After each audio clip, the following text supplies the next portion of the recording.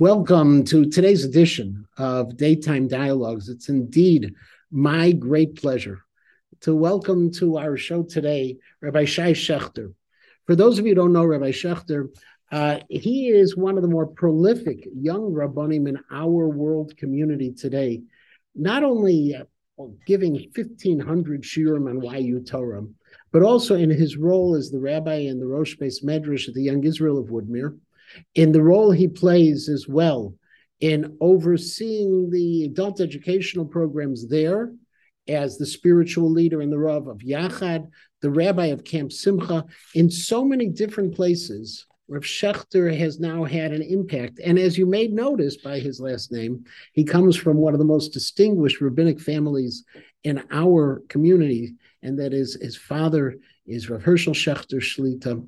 I can't forget his mother, Rebbetzin Shoshana, as well. And then on top of all of that, he is the grandson of the Rosh Kol, Rav Melech. There's so many different pieces that Rav Shechter brings to the puzzle, and so much that he continues to do. And it's a true pleasure, Rabbi Shechter, that you're joining us today. Thank you so very much. Thank you, Rabbi Matenki. It's such a pleasure to be with you. No, it's great to have you. And I guess let me just start from the simple thing. And that is, you're Rav Shechter's son. You are Rav Shechter as well, but you're Rav Shechter's son. What was it like growing up in that house with the Rav, the Rebbetzin, and with all of your brothers and sisters? What was it like growing up? So it's an interesting question. I'll start with the question that you didn't ask, which was you referred to me as Rav Shechter. I never in my lifetime will be comfortable being known as such. And that's why in my shul, they all call me Rav Shai. It's just much simpler.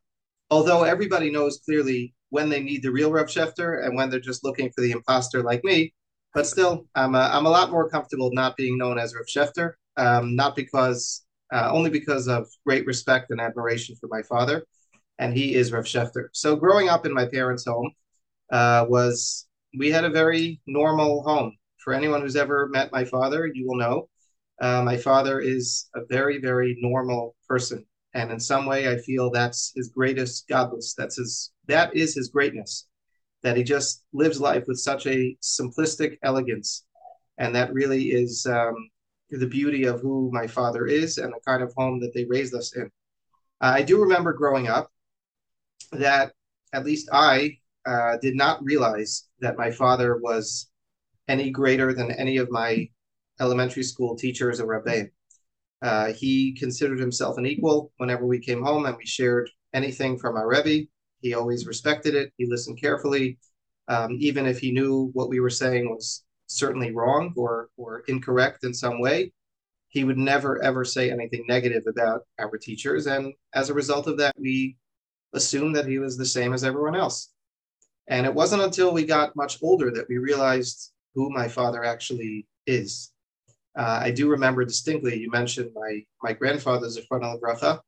I do remember distinctly that my grandfather used to tell us, you don't understand, you're living with a walking Sefer Torah in your house. And I really didn't understand as a child what he meant. But he said it was the greatest privilege of his life that he has a son who is a walking Sefer Torah. And after I heard that, it sort of made me begin to think about what that means and what exactly it is that we're living with. And that's, in a nutshell, that's really the experience that many of us had as children.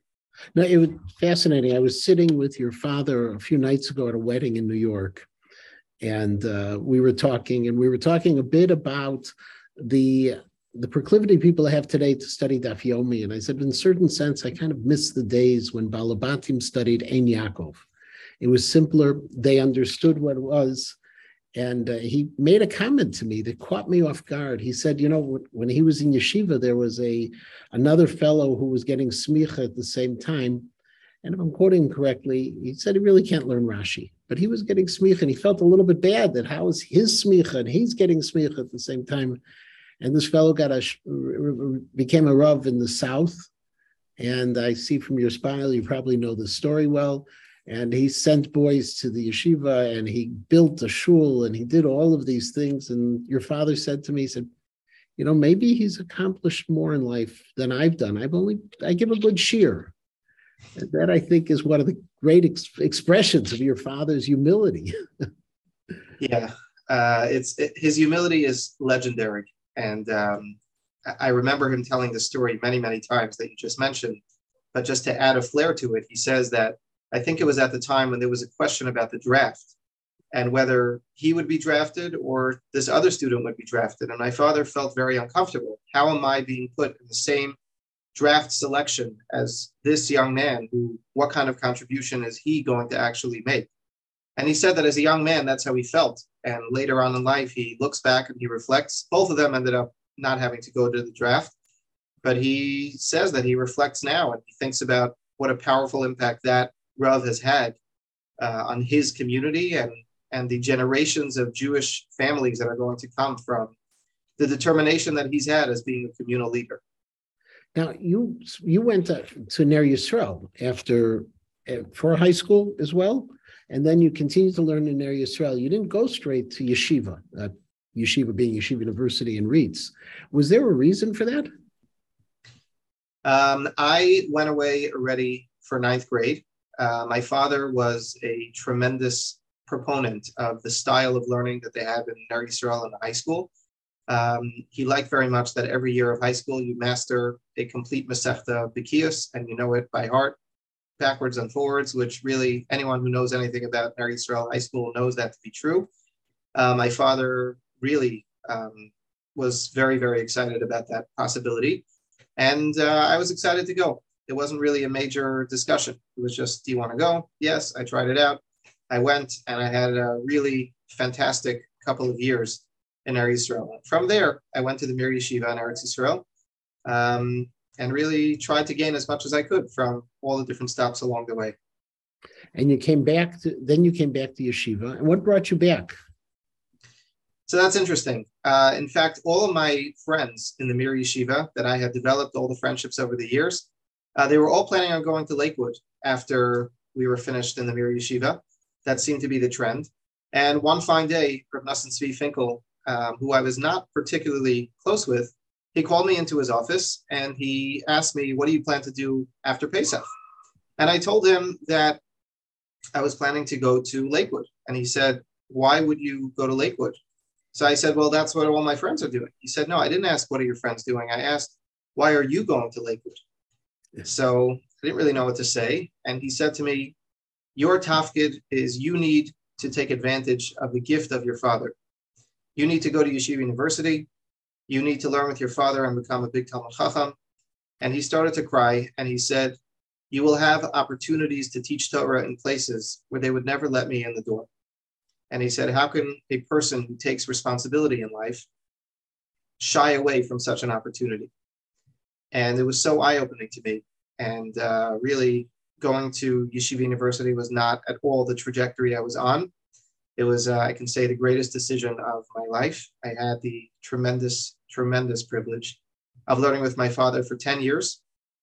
And I was in his shiur in the afternoon. We learned in the afternoon and at night as well. Whenever he didn't give a shiur at night, we were learning in the house. And just the wealth of knowledge that my father shared with me during those times. But more importantly, I mean, there are many, many venues where a person can gain knowledge, but just having the shimush and being able to see all kinds of fascinating questions that were coming up on a daily basis and life and death questions and just the entire gamut of Jewish life all coming together at one seat in the Beis Medrash or on one phone line in my parents' home was something that I guess is a priceless experience. Now, it's interesting because I don't know how many people who studied in the Mir or 10 years with your father would end up in the Young Israel of Woodmere, one of the key modern Orthodox shuls in America, and running the Beis Medrash. And how does that work? In other words, what do you do? Why did they bring you in? And what is your role there? And how are you teaching there? How does that work?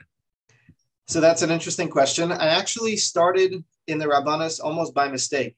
I was learning in YU. I was in the Kollel there. I was learning with my father. One fine day, Rabbi Eitan Feiner from the White Shul happened to be in YU for a bris of a family member of his. And he started getting into a conversation. He said, I'm going away for Pesach. Your in-laws family doesn't live far from the White Shul. would you be willing to maybe fill in while I'm away over Yom Tif, give a drasha here, a shir over there? I said, okay, I'm happy to try it out. Anyway, I tried it out. It was very nice. He said, I'm going away in the summer. He goes to Camp Simcha for 6 weeks. So he said, maybe you want to stay by your in-laws for a couple of weeks. And we tried it out. It was great. The next year I became the rabbinic intern in the White Shul and then the assistant rabbi. And I spent a really very, very wonderful couple of years in the White Shul. Out of nowhere, I got a call from the Young Israel of Woodmere and asked whether I would consider moving a couple of miles over to the Woodmere community, which I was not familiar with at all. At the time, I remember asking my father whether I should do this or not.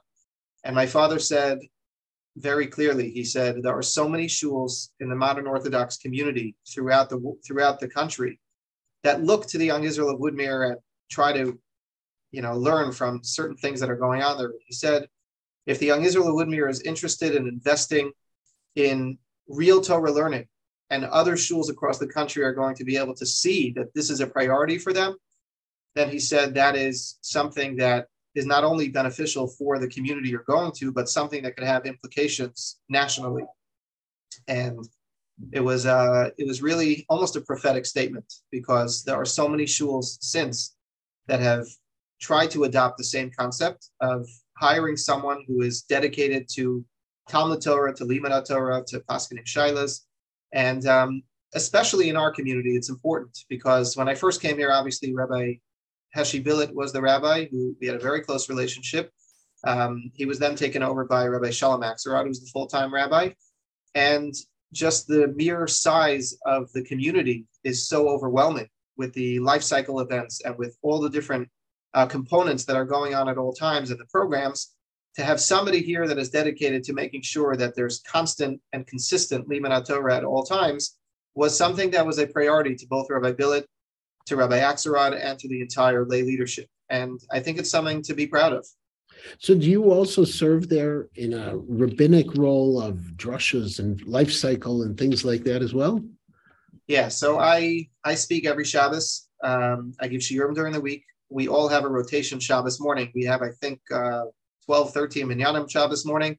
So there's a lot going on. And we all rotate minyanim. It keeps things exciting and interesting. And I guess it never gets boring. Sometimes, unfortunately, people get bored of hearing the same person over and over. But here, you never have the same Rav twice in a row, which has its challenges, because it's hard to build a momentum and build up a theme if you're trying to over a number of weeks. But in general, we're an amazing team that get along really, really well. I remember 2 or 3 years ago, I brought my father to visit the Skver Rebbe in Monsey. We happened to be in Monsey for Sukkot over Chol Hamoed. Our family went away together. And I asked my father, would you be interested in visiting the Skver Rebbe? He said, okay, we're here anyway. And they had a Simchas Beis Shoeva. The kids wanted to go. So we all went. And I had contacted the Skver Rebbe's offices, told them we were coming. Anyway, we had a whole discussion. In the middle, the Skver Rebbe asked me, so where do you work? So I said, I'm in the Young Israel of Woodmere. He said, are you the Rav? I said, no, I'm not the Rav. There's a team. So he says, this is miraculous. I've never heard of such a thing. A couple of Rabbanim who are all on a team together and are able to work together and respect each other and give room and space for everyone to do what they're good at. And he just said, you should appreciate the fact that you have that kind of setup, because it's so unusual. And I did appreciate it when he said it, and I continue to appreciate the beautiful working relationship that we all have together. No, it's amazing. Your father, as many of us know, had a brief period of time where he was a Rav of a shul. Yeah. And then he came back to yeshiva. Actually, my connection with your father is interesting, because my Rosh Yeshiva was Rav Moshe Hirschler Zatzal, who was at the time, or earlier in the 60s, was giving shir at Yeshiva University. And when he go back to Israel, there was this young Talmud Chacham who they appointed as a Rosh Yeshiva to be able to take over for him whose name was Rav Hershel Schachter. So Rav Schachter and I share a connection to Rav Hershler Zatzal in that as well. Well, but you're right in terms of working team. Baruch Hashem, in our shul in Chicago, I have the privilege of working together with Rabbi Aaron Liebtag and also with Rabbi Yechiel Bressler, who are part of what we call a rabbinic team as well. We don't do as much rotating because we have 2 sites that we have to work on, but it is always a challenge. But your father's strength wasn't necessarily in the Rabbonis in that sense. He is the Rav of the Rabbonim. It's interesting. My father has often told me there's nothing more terrifying to me than when my father shows up to a shiur that I'm giving. My father, in his humility, often goes away for Shabbos, and he looks at the schedule of the particular shul. And if he sees that the Rav or the Mareh Asra is giving a Daf Yomi shiur Shabbos morning, he will wake up early, show up to the shul, just like everybody else is expected to come. He feels he's expected to come as well. And I've often commented to him, you're not doing the rabbi a favor by showing up to his shiur. He's much happier without you being there. And he says, why wouldn't I attend the shiur? It's on the schedule. Like, of course I'm going to go. So my father has come to hear me a number of times.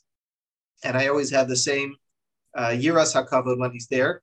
But at the same time, my father has commented to me afterward that he remembers there was a time when there was an offer that Dr. Lamb had made to all the YU Roshei Yeshiva, asking whether they want to take a class in speech, whether they want to take way out in their careers. They were all teaching for many, many years already in YU. And Dr. Lamb had asked if anybody wants to take a public speaking course. And my father said that he raised his hand and he didn't know whatever happened. So months later, he went back to Dr. Lamb and he asked him, whatever happened to that class he spoke about. And he said, Dr. Lamb told him, well, you were sitting in the front of the room. You didn't notice that you were the only one who raised your hand. Nobody else wanted it. So my father has often encouraged me that if you have the gift of being able to communicate and giving messages over that will be b'tuv tam v'das, then you have a responsibility. You have an achrayus to share that and to do what you can to inspire. So you give so many shiurim. What's your favorite shiur without getting anyone in trouble? What's the favorite shiur that you give? Hard to say. I love to teach. I guess I was brought up in a home where it was all about education and there was such a focus on education. But this really is a passion and it's a life mission. Hard to say what's the most exciting shiur. I guess one of them would be every Wednesday evening, I give a shiur called Rabbis and Responsa, where I just take one of the questions that happen to have come up that week. And there are hundreds of questions that come up to a shul rav every week. And especially because of who my father is, very often people will call me to field questions to him. And I'll just break it down and try to explain what the issues are, what went into the psak, how it is that we came to a conclusion. I think that's very exciting for people. I think it's informative and it's interesting. It gives a certain sense of understanding of the fundamentals and foundations of halacha when you actually break it down and explain to people where a psak generates from. That certainly. I know that I've been giving a Pirkei Avos series to women on Tuesday morning, which has been going on for I don't even know how many years. Somehow we're only in the beginning of Perek Beis. It's basically a shiur in hashkafa.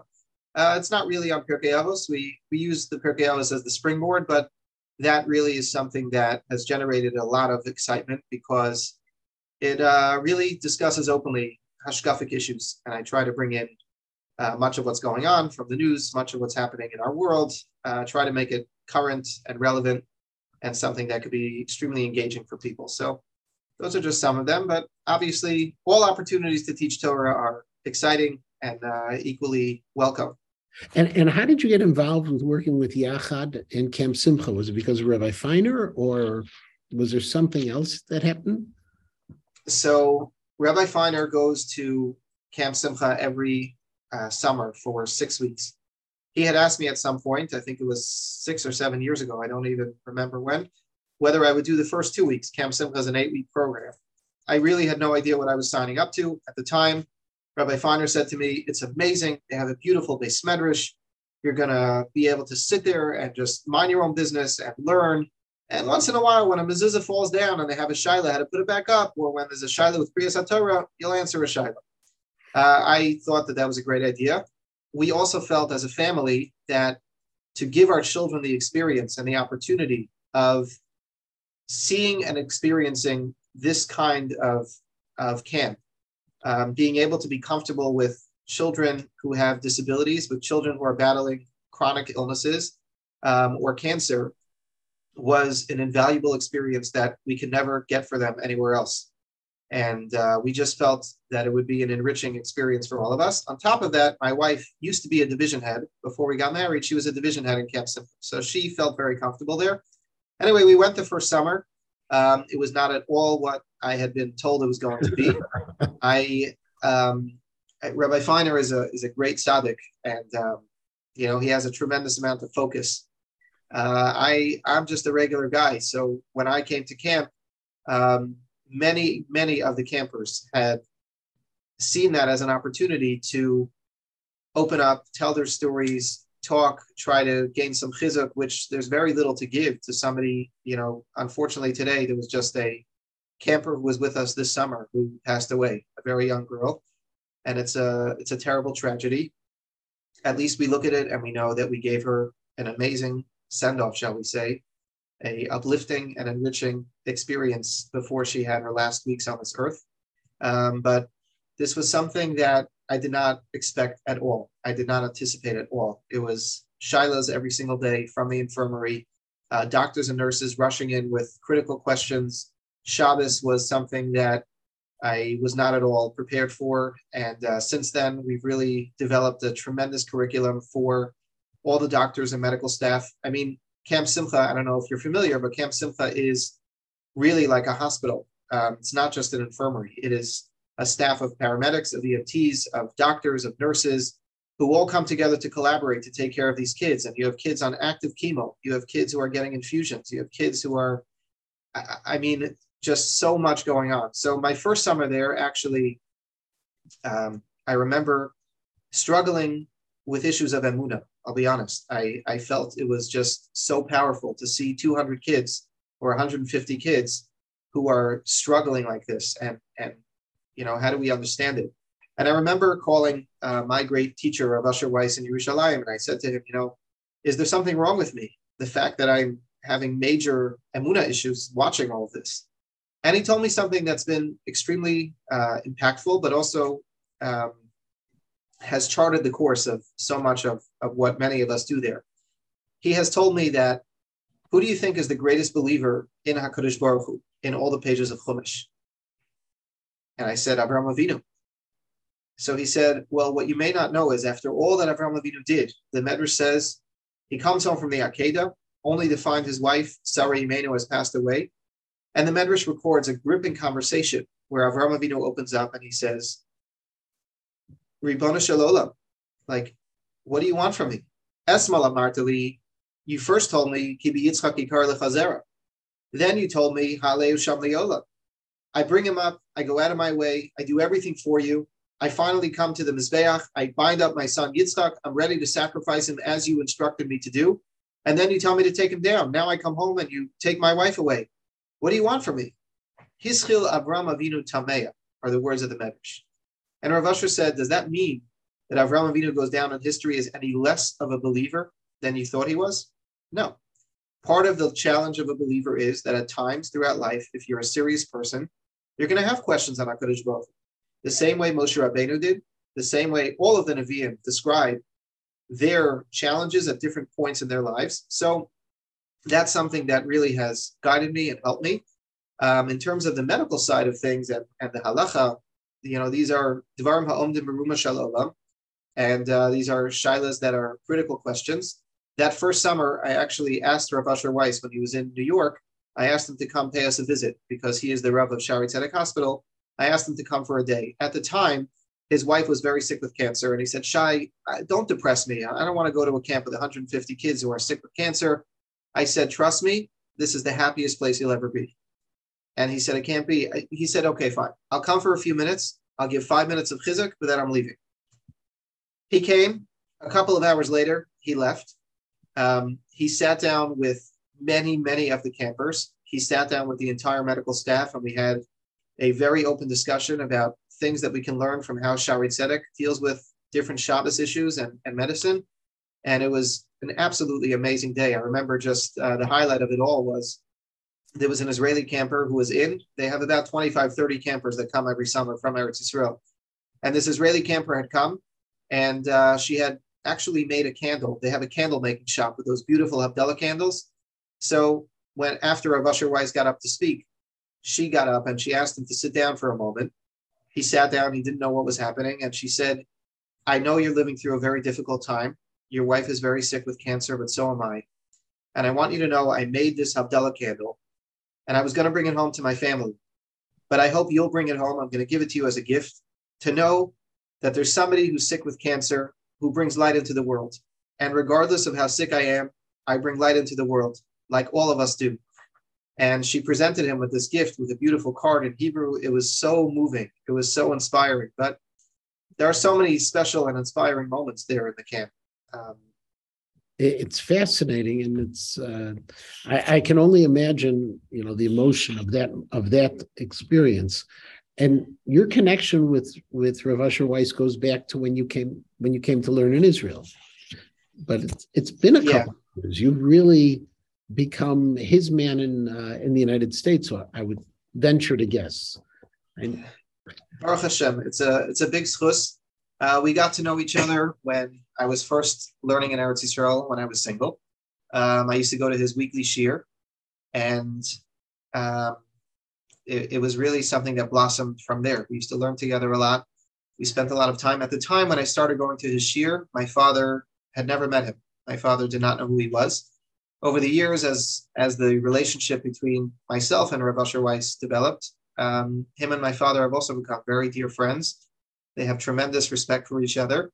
I often am asked shaylos, not because people want my opinion, but because they know that I can ask my father or Rav Asher Weiss. And I always make a point to ask both of them everything. They disagree a lot. I find it very, very interesting in the points of disagreement. I do find that their way of thinking, their logic is very similar. They're just both very practical. They both have a tremendous understanding of people. And that goes into the psak that they give. And that's always a tremendous factor in the discussion and in the psak that's ultimately rendered. But there's always a nuance, and there's always something to be learned from each of them. And there's always something that's added by having the discussion with each of these great gedolim. And that's why I try as much as I can to discuss almost everything with both of them. It's interesting you mentioned before that, Chayi HaKehila is not so much my father's focus. He really deals with his Talmidim. He's not so much involved in the Rabbanos. I will say I talk to my father almost every day. We discuss shaylas all the time. We talk about issues. But when I have a shayla about the Kehila in general, when I have a shayla often about how to deal with an individual person or how to deal with, something that's going on that's very serious in the community, or even I'll say a political question. My father stays very far away from politics. He's completely uninvolved. But he has encouraged that if you're in a position where you are able to be influential in certain ways, you have to take advantage of those opportunities. So what do you do when you're invited to attend or participate or play a major role in a major political event, and you don't really know what to say, you don't really know how to say it, and you don't really know what your role should be?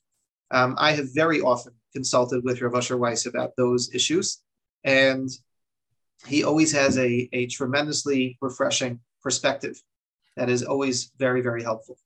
So our time is almost up. If I can ask one last question, and I'm 1:30 is a hard stop. That's how you do it? Well, that's how we do it. So we maybe go a minute over.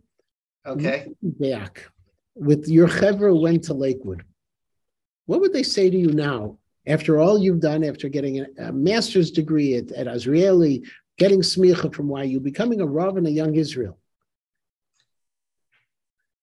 So it's funny. I am in touch with some of the chaverim once in a while. Obviously, life has gotten busier and families have grown, Baruch Hashem, and opportunities and responsibilities have come all of our way. So we don't talk that often. But I do hear from them on solemn occasion and seldom occasion. But when do I hear from them? Primarily when they've come across a shiur of mine on the internet and they have something to say about it. that to me is beautiful. That our relationship now is so much focused on Limud Torah and on inspiring each other, and that's really when I hear from them. And it's a privilege. It's a gift. I feel it's the greatest privilege to be part of those who are trying to be Osik Tzarchei Tzibur, trying to be there for HaKadosh Baruch Hu's people. And I don't take it for granted that we've been given this gift. And on that note, I want to thank you, but I want to reserve the possibility that maybe one time in the future we can continue this conversation, because it's fascinating. What you have been able to accomplish in your years in the Rabbonos is extraordinary. And the way you've been able to accomplish it is really a model to so many people. I don't know if you appreciate how many Rabbonim in America today look to the work that you're doing and the Rabbi Axelrod is doing in the Young Israel. And as you say, your father said it would be a model. It is a model. And you have a very, very significant piece of creating something new within our world that's centered around Torah. So thank you so very much, Reb Shai. I appreciate this time, and my best to the entire family. Absolutely. It's a pleasure. And anytime, happy to pick up the conversation. Wonderful. Thank you, and have a wonderful day. You too. All the best. Thank you.